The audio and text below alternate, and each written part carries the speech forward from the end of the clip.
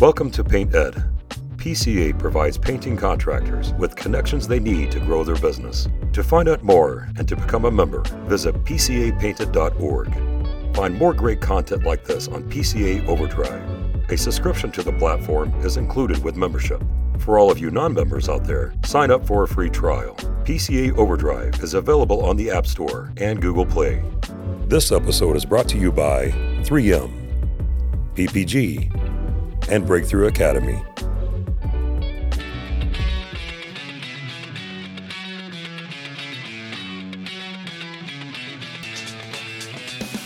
Welcome to the Painter Marketing Mastermind podcast, a show created to help painting company owners build a thriving painting business that does well over $1 million in annual revenue.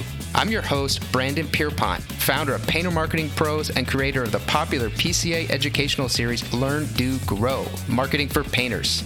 In each episode, I'll be sharing proven tips, strategies, and processes from leading experts in the industry on how they found success in their painting business. We will be interviewing owners of the most successful painting companies in North America and learning from their experiences. In this series, titled The Commercial Couple, Maggie and Matt Kuiper of Harpeth Painting will be discussing how they built a successful commercial painting company together, advice they have regarding married couples working together, and finally, specific thoughts on female entrepreneurship and empowerment within the trades. In episode 1, Maggie and Matt discussed the different kinds of commercial work and how to choose your niche. In episode 2, they talked about how to break into commercial painting now that you know your niche. In episode 3, this episode, Maggie and Matt will dive into completing the work successfully after you have landed your first commercial painting project. In episode 4, they will be discussing how to decide whether or not working together with your partner is a good fit for your life. In episode 5, Maggie and Matt will lay out how to identify the superpowers of each partner and how to effectively work together. And in episode 6, the final episode, Maggie will be discussing female entrepreneurship and empowerment within the trades. If you want to ask Maggie or Matt questions related to anything in this podcast series, you can do so in our exclusive Painter Marketing Mastermind podcast forum on Facebook. Just search for Painter Marketing Mastermind podcast forum on Facebook and request to join the group. Or type in the URL facebook.com/groups/Painter Marketing Mastermind. Again, that URL is facebook.com/groups/Painter Marketing Mastermind. There you can ask Maggie or Matt questions directly by tagging them with your question so you can see how anything discussed here applies to your particular painting company. What's going on, guys? I think you need to focus on doing one of those radio ads where you're the really fast guy at the end. Terms and conditions may apply. Yeah, exactly. You don't have to take this medication if you're over 55 years old. Yeah, may cause death. May cause death, destruction, dismemberment, annihilation of anything and everyone you've ever cared about. Good luck. Yeah. No, we're good. Thanks for having us back. Yeah, super excited, man. So we covered the different kinds of commercial niches. We covered, all right, how do you break in? How do you actually get known? You know, how do you figure out what company you even want to work with, what general contractor, whatnot? Let's get into now, how do you actually succeed? You know the answer to that, Matt? It depends. The ultimate question. Yeah. We landed the job. Oh, crap. What do we do? Okay. Yeah. And the perfect answer is it depends. Yeah. Love it. Maybe we can go through a couple different scenarios. I actually have a couple things that came to mind right as you were doing the intro with our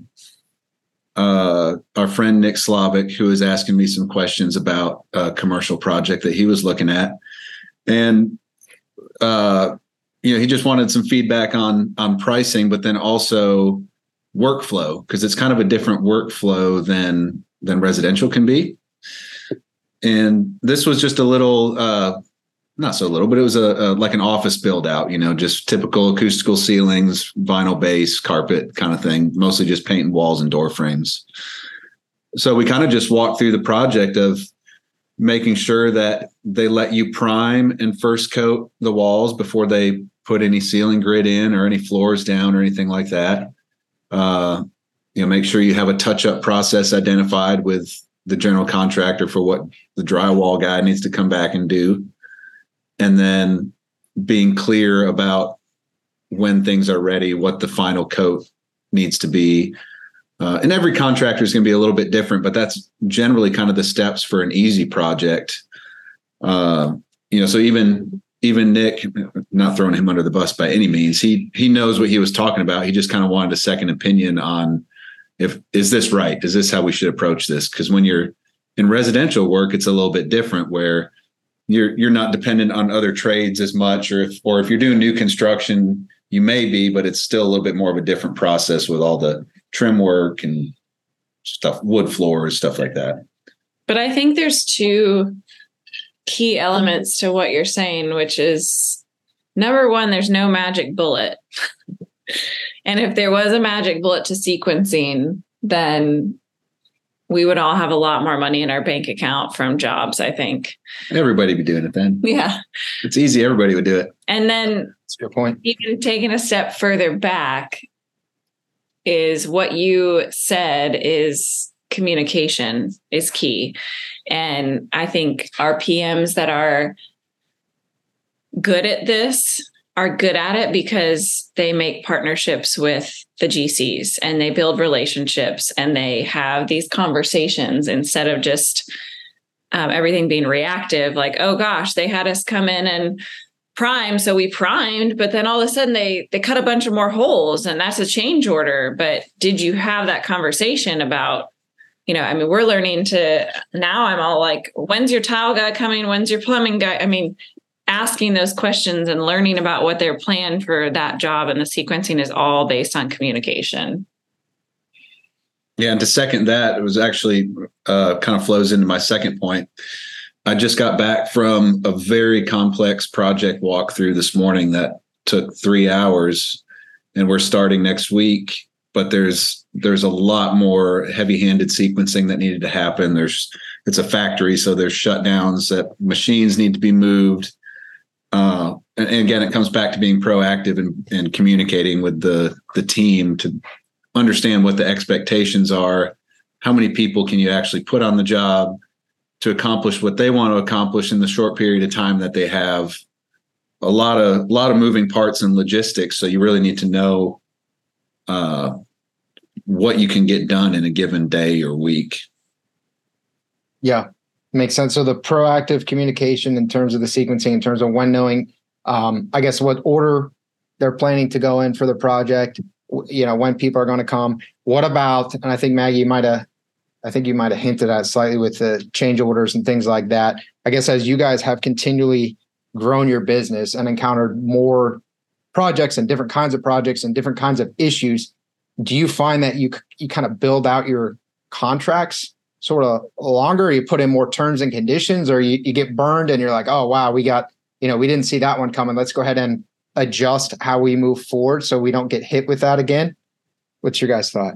Yeah, I would argue 50% of the people who think they're getting burned missed the communication and expectation setting on the front end. Don't get me wrong. I think there are painters that get burned by GCs or any other client for that matter. But I would say half of them probably didn't do their due diligence. And as we grow in these relationships, because as we mentioned in previous episodes, it is so relationship driven, this niche of the industry, you've got to learn those clients and those relationships. And so some of the GCs that we work with, it's to the point where we kind of know how they sequence. We kind of know the other trades that are going to be there for the most part, and we're able to then bid accordingly. And that's an even stronger marketing tool to be able to say, like, we know how this job is going to run. We're not going to surprise you with change orders unless you guys just blow this up.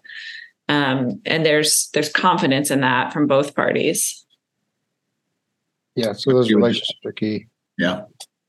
So with change orders, one of the gripes and kind of the issues with painting, obviously, is sort of the last thing to get done sometimes, right? So if there are things that need to get changed, well, then we got to repaint. How do you guys deal with that? I guess, how do you protect yourselves against that? The biggest part is documentation, whether it's photos, emails. You need a paper train on everything. Paper trail. Trail. I like train, man. Train. It becomes a train sometimes, really. Yeah. And then just not letting it get too far away from you. Like, for example, if you started working on other trade damage or touch up stuff that you didn't feel was part of your scope, but you did it for 2 weeks and then came to them and said, hey, this is all extra work, you're probably going to get screwed. You need to be a lot more proactive of, hey, we see all this stuff coming. How do you want to address that? How do you want us to proceed with this work? Are there any things, words of caution? You guys said half the time it's a lack of communication. Sometimes painters do get burned. Do you have any specific advice for how to, aside from the proactive communication, obviously that's a given, but let's say you're working with a GC that you don't know and you think they're good, but you're really not 100% sure. You're taking the project you feel pretty good about, but you're just no way to be sure. How can you protect yourself from maybe someone who doesn't practice business the best way possible so you don't have to get burned to figure that out? I think on the front end, make sure you have a contract and make sure that contract is reviewed by an attorney. We don't necessarily have all of our contracts reviewed by our attorney because of the nature of who we're working with.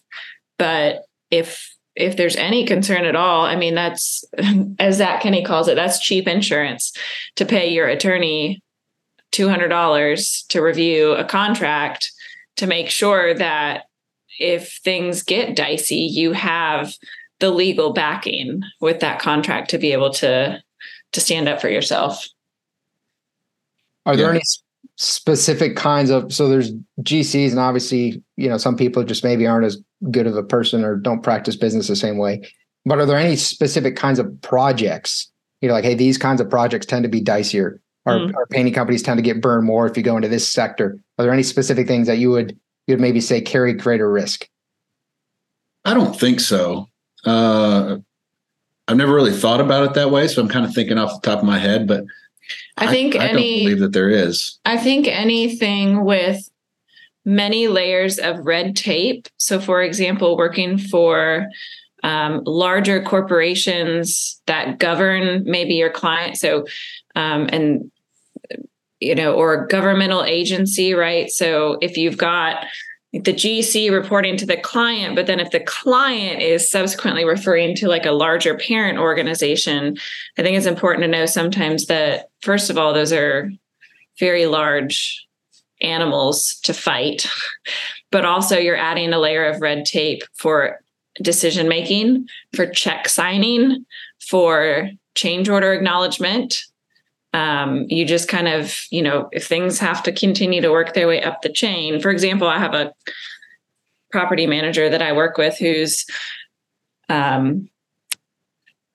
it's the FAA, like it's the government, airport, whatever industry. Federal Aviation Administration. Right. No, I knew that. Thank you. But point being, like, he wants to hire me and he wants to get me paid, but I submitted a bid for him over 60 days ago and followed up with it today only to hear, well, I sent it up the chain, which for him probably means, to his boss, who then sent it to his boss, who then sent it to the government bubble. Lord knows where it is. I guess we're just waiting on Biden to sign off on this. So busy this week. It's just knowing where the paper trail, not paper train, but knowing where the decision makers are and how many people have to sign off is just helpful. It helps you understand why things might be slower, that maybe it isn't malicious. Maybe it truly is just the red tape. Yeah, and I could see how that would add a layer of risk too, because if you guys, for change orders, let's say, if you need to get things done, you don't want to say, well, we need to wait until we're paid or until this is officially approved. Not really looking like a team player. If you're kind of holding up the whole project, they're dealing with red tape. You move forward, you put in work and pay for labor and materials. Then it comes back, okay, this isn't approved. Now you just got burnt. I think an important thing we've learned, and this doesn't just have to do with getting paid, but I think it's indicative of the client, is figuring out how far away you are from the person that gets you paid. And yes, we all want to get paid on the end of this, but I think that is also just a general indicator of how far into an organization decision makers are going, because that definitely has more, it muddles everything a little bit more. If one person 5 degrees away from you is upset and is standing between you and your retainage, or you and, the punch list, but you're 5 people away from that decision maker, so slowly learning your clients and trying to get to that person. So this is probably an oversimplification, overgeneralization, but would you say, given that bigger companies tend to have more bureaucracy, you tend to maybe be a little bit farther away from the person who's deciding to, when and how to pay you? Is it maybe riskier to start working with sort of behemoths, these really big companies, versus working with maybe a local sort of smaller company? Or is that just not right? You're right, but there's also the risk reward, or the benefit of working with the larger outfits is that they're going to hire the more professionalized companies. They're not going to typically be like, if we're bidding on a job with a company like that, they're not going to have Joe Schmo painter down the street bidding on it, because they can't satisfy the requirements of that client anyways. So it does help narrow the pool of competition when you're working with those people. So there is a little bit of a game you got to play. It's not a game, but just knowing that it may be riskier, but there's a little bit of reward there too, because it's not as a competitive market. Makes sense. Yeah, pros and cons. So we've talked about some of the risks, things to be aware of, and the importance of proactive communication and setting expectations up front. Let's sort of talk about during the project. Maybe we can actually run through what a project looks like. Obviously, our listeners are some will be in the space. They'll have been doing commercial painting for a while, and this might be sort of redundant or inapplicable for them in terms of learning. Other people might be thinking about breaking into it. They've done strictly residential, and they really have no idea what a project entails. So let's say we landed the project.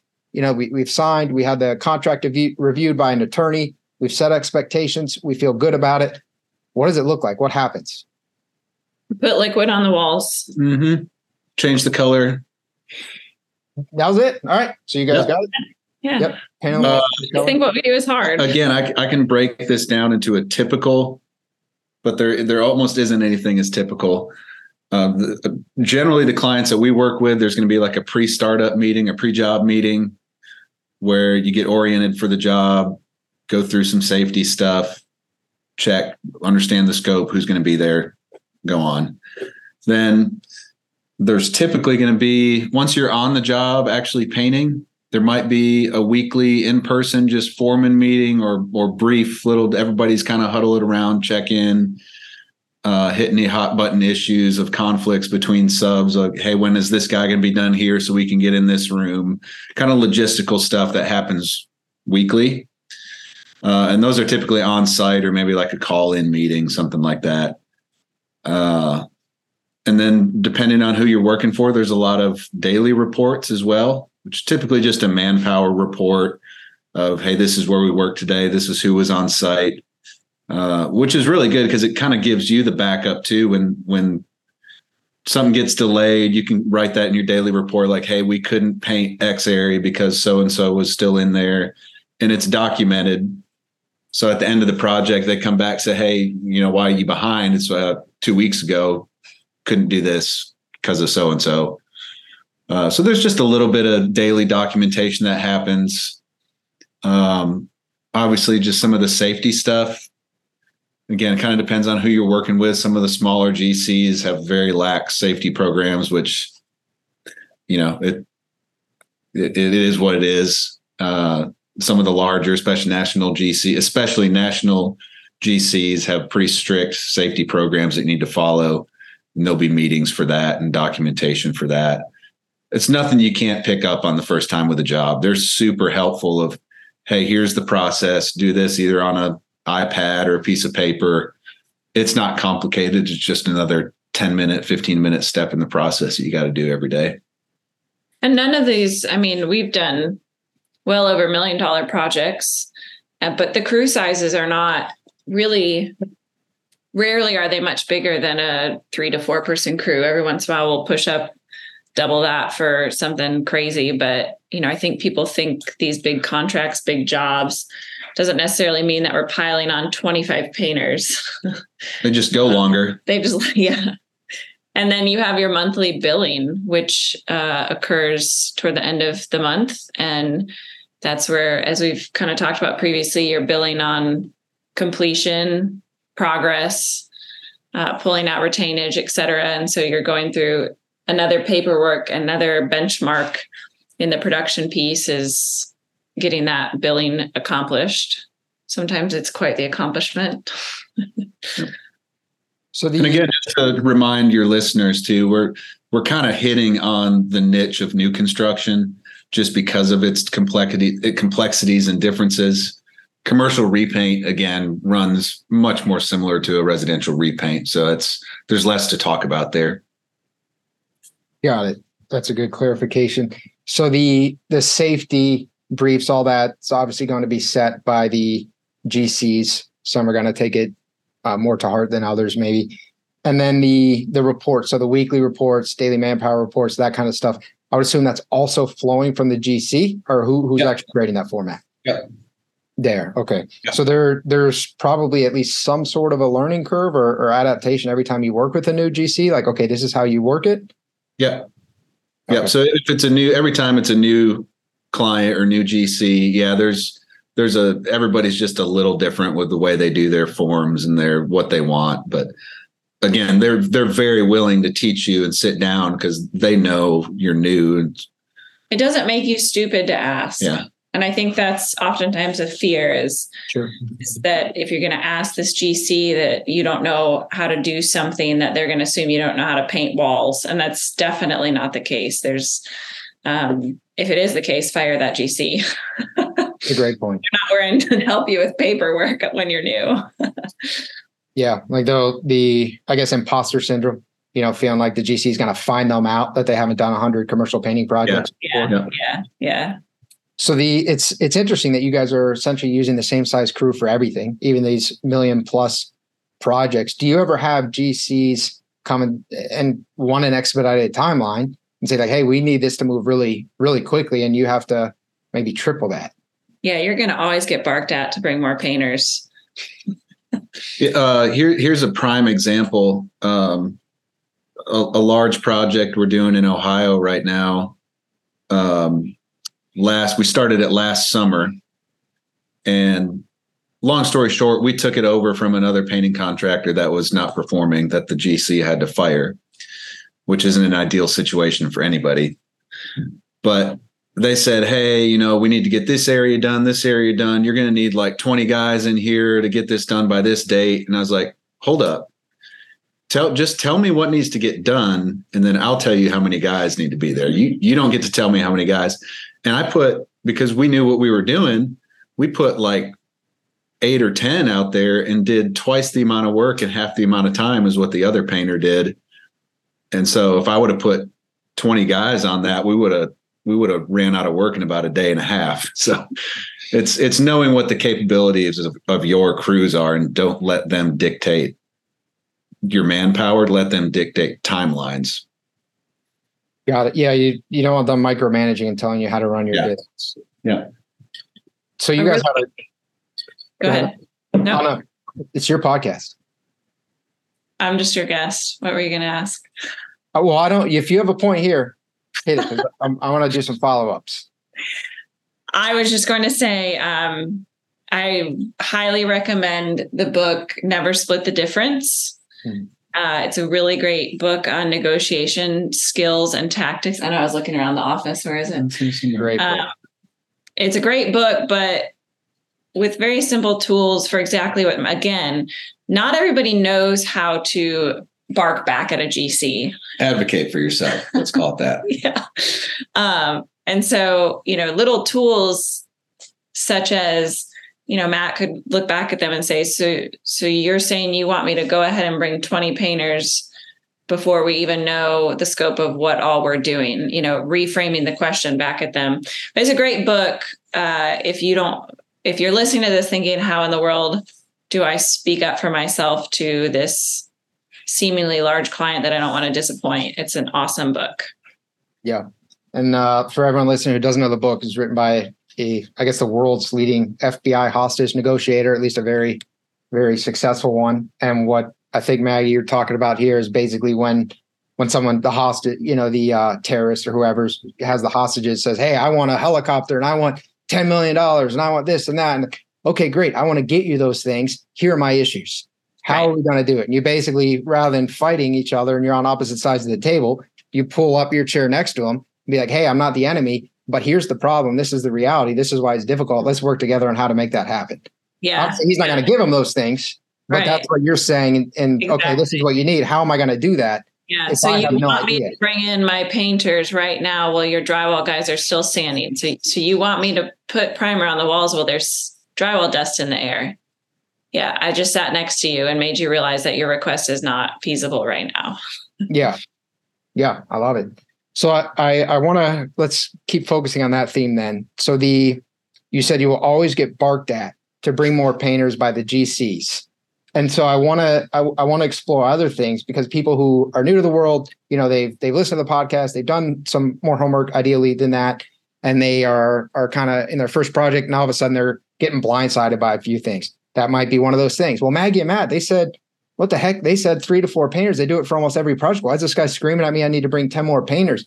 Are there other things that they can expect to be barked at about? It's almost always schedule. Yeah. I mean, if you're struggling with quality, that's maybe a different thing. And that typically happens at the end of the project if you're struggling there. But that's typically easy to fix in commercial projects.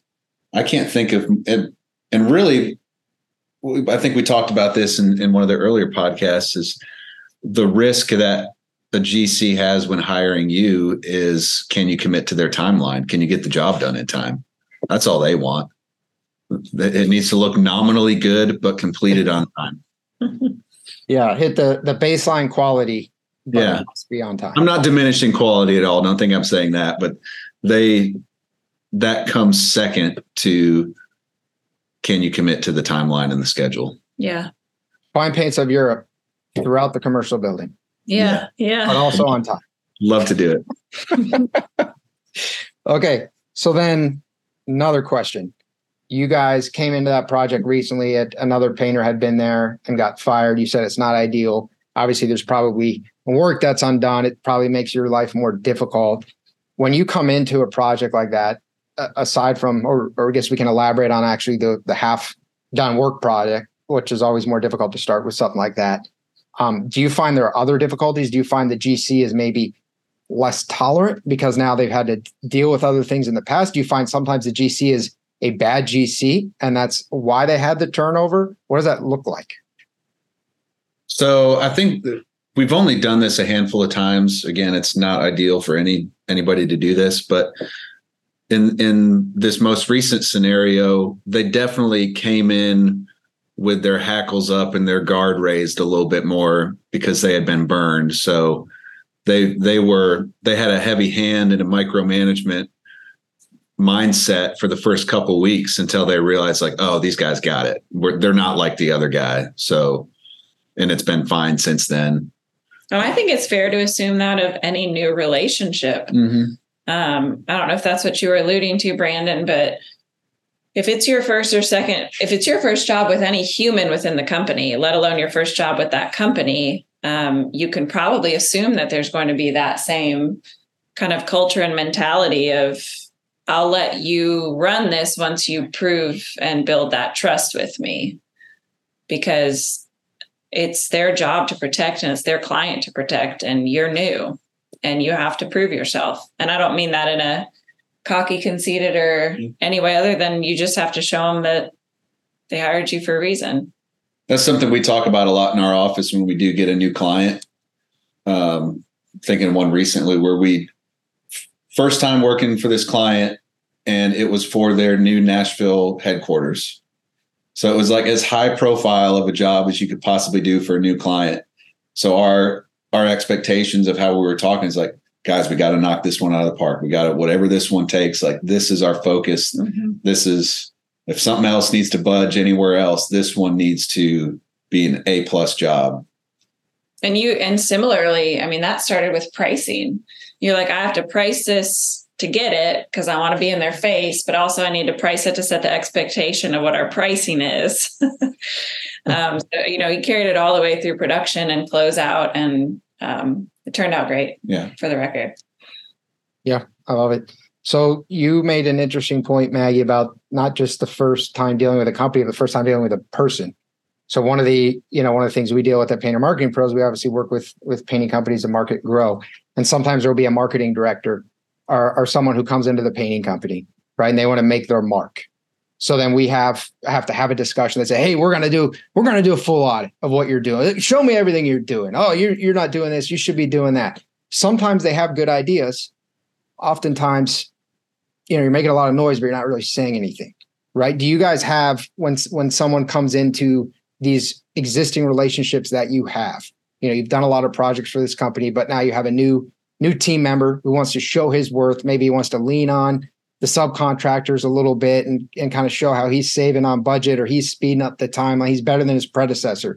You deal with that ever? And if so, how do you handle it? I think people deal with that no matter what kind of job they're doing. And think of it in the residential world where you're dealing with the wife the whole time, and then the husband comes back from a work trip and everything changes, It was all good until it wasn't. Yeah. Yeah.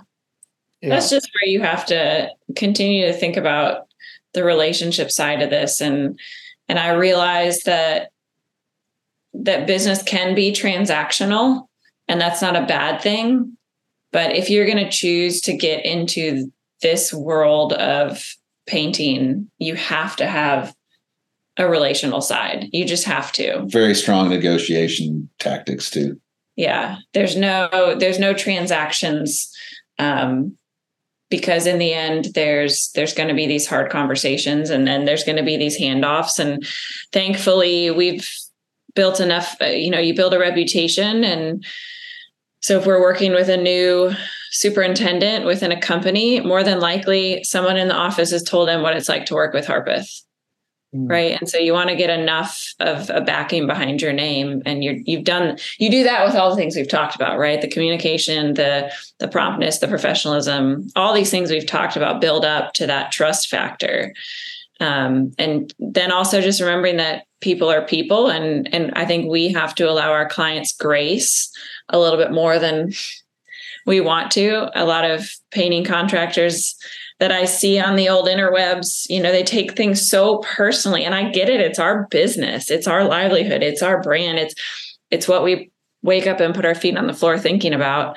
But at the same time, you have to remember that the superintendent that might have yelled at you for something that you don't understand why, and it's not your fault, giving them some grace. Who knows what happened to them the night before, and just kind of remembering that we're all human in this process, and just approaching it with a little bit more breathing room. Yeah, that makes sense. We're all human. We all have our own baggage. And sometimes what if you're being criticized or yelled at, maybe they would have done it no matter what you did, because they had a big fight with their spouse the night before or whatnot. Yeah. And I keep reminding, especially on new construction, I keep reminding our PMs, they might have been crass to you or short with you. Doesn't mean it's you. For all you know, the plumbing guy just totally screwed up and they're frustrated. Like there's these clients, these GCs have so many things going on to get this project going and to the finish line. And we're just a tiny piece of that. And so just remembering that in the grand scheme of things as you're dealing with these relationships.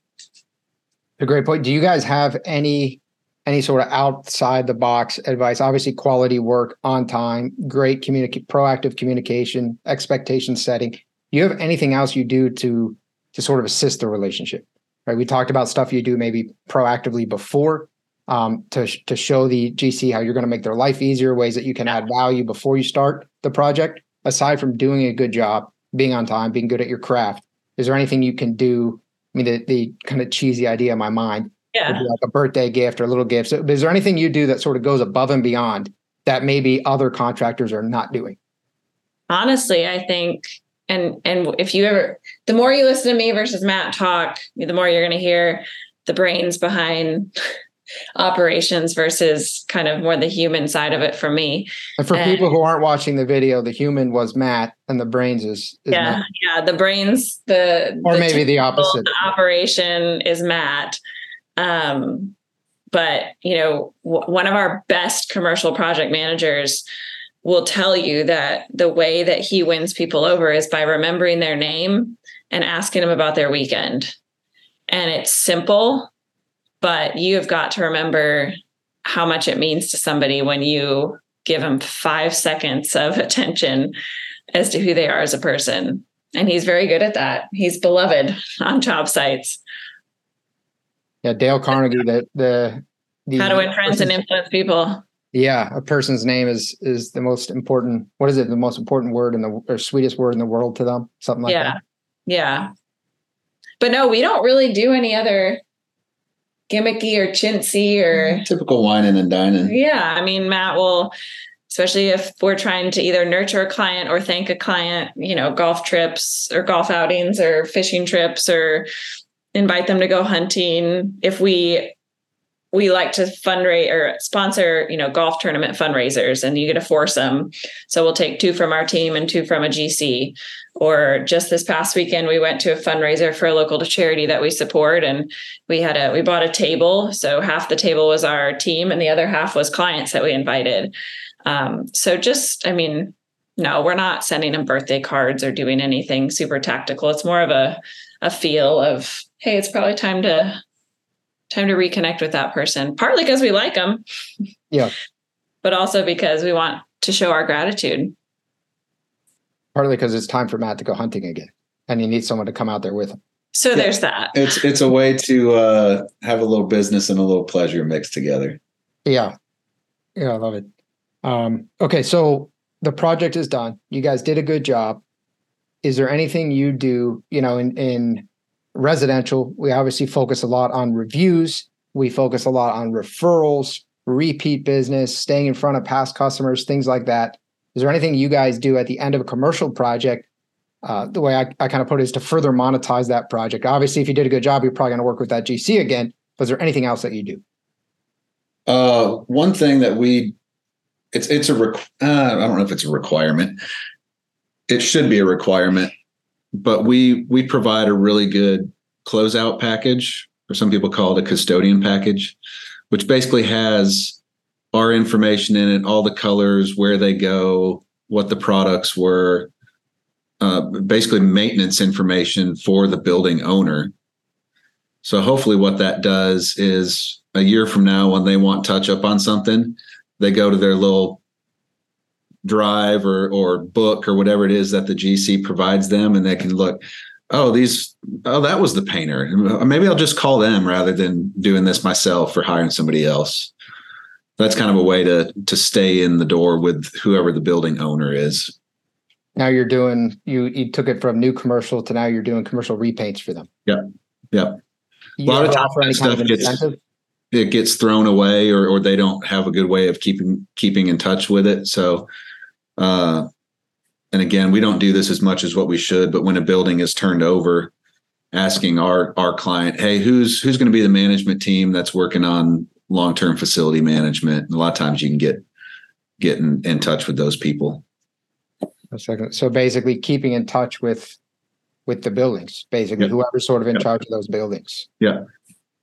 And then what I have done with, especially with new clients or new people that we work with, especially now that we have project managers, I'll usually follow up with them at the end of a project and be like, hey, how did my team do? Anything we could improve on? What did we do good at? Just so I have direct feedback for my team, because sometimes you don't even hear about it. Sure. Yeah, you're probably only going to hear about something if it's something really bad. Yeah. But you want to hear the moderately bad stuff too. Yeah. And you want to hear the good stuff. Yeah. Yeah. And unless it's just something out of this world, you're almost certainly not going to hear about the good. Because when it was just me doing it, you get that feedback constantly, especially when they know you're the owner of the company. But now that I've got multiple people managing multiple projects that I may not even ever go to, I need to get that feedback from them. And that probably goes a long way. It gives you the feedback you need, but it also shows them that you care a lot. Yeah. Yeah. And so if there was something, hey, I really didn't like this, and maybe in their mind, they're like, I'm not sure whether I'm going to use this painting company again. Now that you called and had that conversation and said, hey, I didn't like this. Hey, thanks so much for letting me know. We're going to get that taken care of. It won't be an issue moving forward. It's that nagging doubt has been removed. Yeah. Exactly. I love that. Okay. Anything else you guys want to add this topic? I know this is a bit of a shorter episode at this point, but we've covered so much in the first 2 episodes. I know we're going to move into the fun relationship stuff in episode 4. Was there anything else that you'd like to discuss in terms of making a commercial painting project successful, or really anything that we've covered in the first 3 episodes? I think the same as what I said at the end of the other episodes is reach out to people. There may not be, this episode again was probably a little confusing for people that have no idea about commercial work, but lean on your peers. Yeah. And don't be afraid to ask questions, whether it's to the client or to your peers or Google. I mean, Chat GPT. Yeah. There's so many resources out there. How do I run this commercial painting project, Chat GPT? What do I do? Let me see what it says. Yeah. Well, guys, I appreciate you. Thank you for this episode. I think we've gotten a very big run through. And for people who are listening, like Matt said, if some of this stuff seems kind of foreign or you're not able to follow it all, that's okay. It's like a good book or like a good anything. Once you get more experience, go back and listen again. Because as you get more educated and familiar with the space, you're probably going to better appreciate some of the things that Maggie and Matt have said here that might be flying a little over your head or might not seem as relevant right now. So guys, appreciate your time. Very much looking forward to getting into your relationship dynamics. That's going to be fun. By the way, ChatGPT has some great resources on how to do this. What was the prompt? I actually just said how to run a commercial painting project. Does it look good? It gave me 12 bullet points that are pretty much all the things we talked about. Well, there you go. So you could re-listen to this, or you could just go to ChatGPT and get Matt's brain download there. I'm going to send this to you. It's funny. Send it. Yeah. we can include it in the episode notes. Yep. All right, guys. We'll see you for episode 4. Thank you. Yeah. See ya. If you want to learn more about the topics we discussed in this podcast and how you can use them to grow your painting business, visit paintermarketingpros.com/podcast for free training, as well as the ability to schedule a personalized strategy session for your painting company. Again, that URL is paintermarketingpros.com/podcast. Hey there, painting company owners. If you enjoyed today's episode, make sure you go ahead and hit that subscribe button. Give us your feedback. Let us know how we did. And also, if you're interested in taking your painting business to the next level, make sure you visit the Painter Marketing Pros website at paintermarketingpros.com to learn more about our services. You can also reach out to me directly by emailing me at brandon@paintermarketingpros.com, and I can give you personalized advice on growing your painting business. Until next time, keep growing.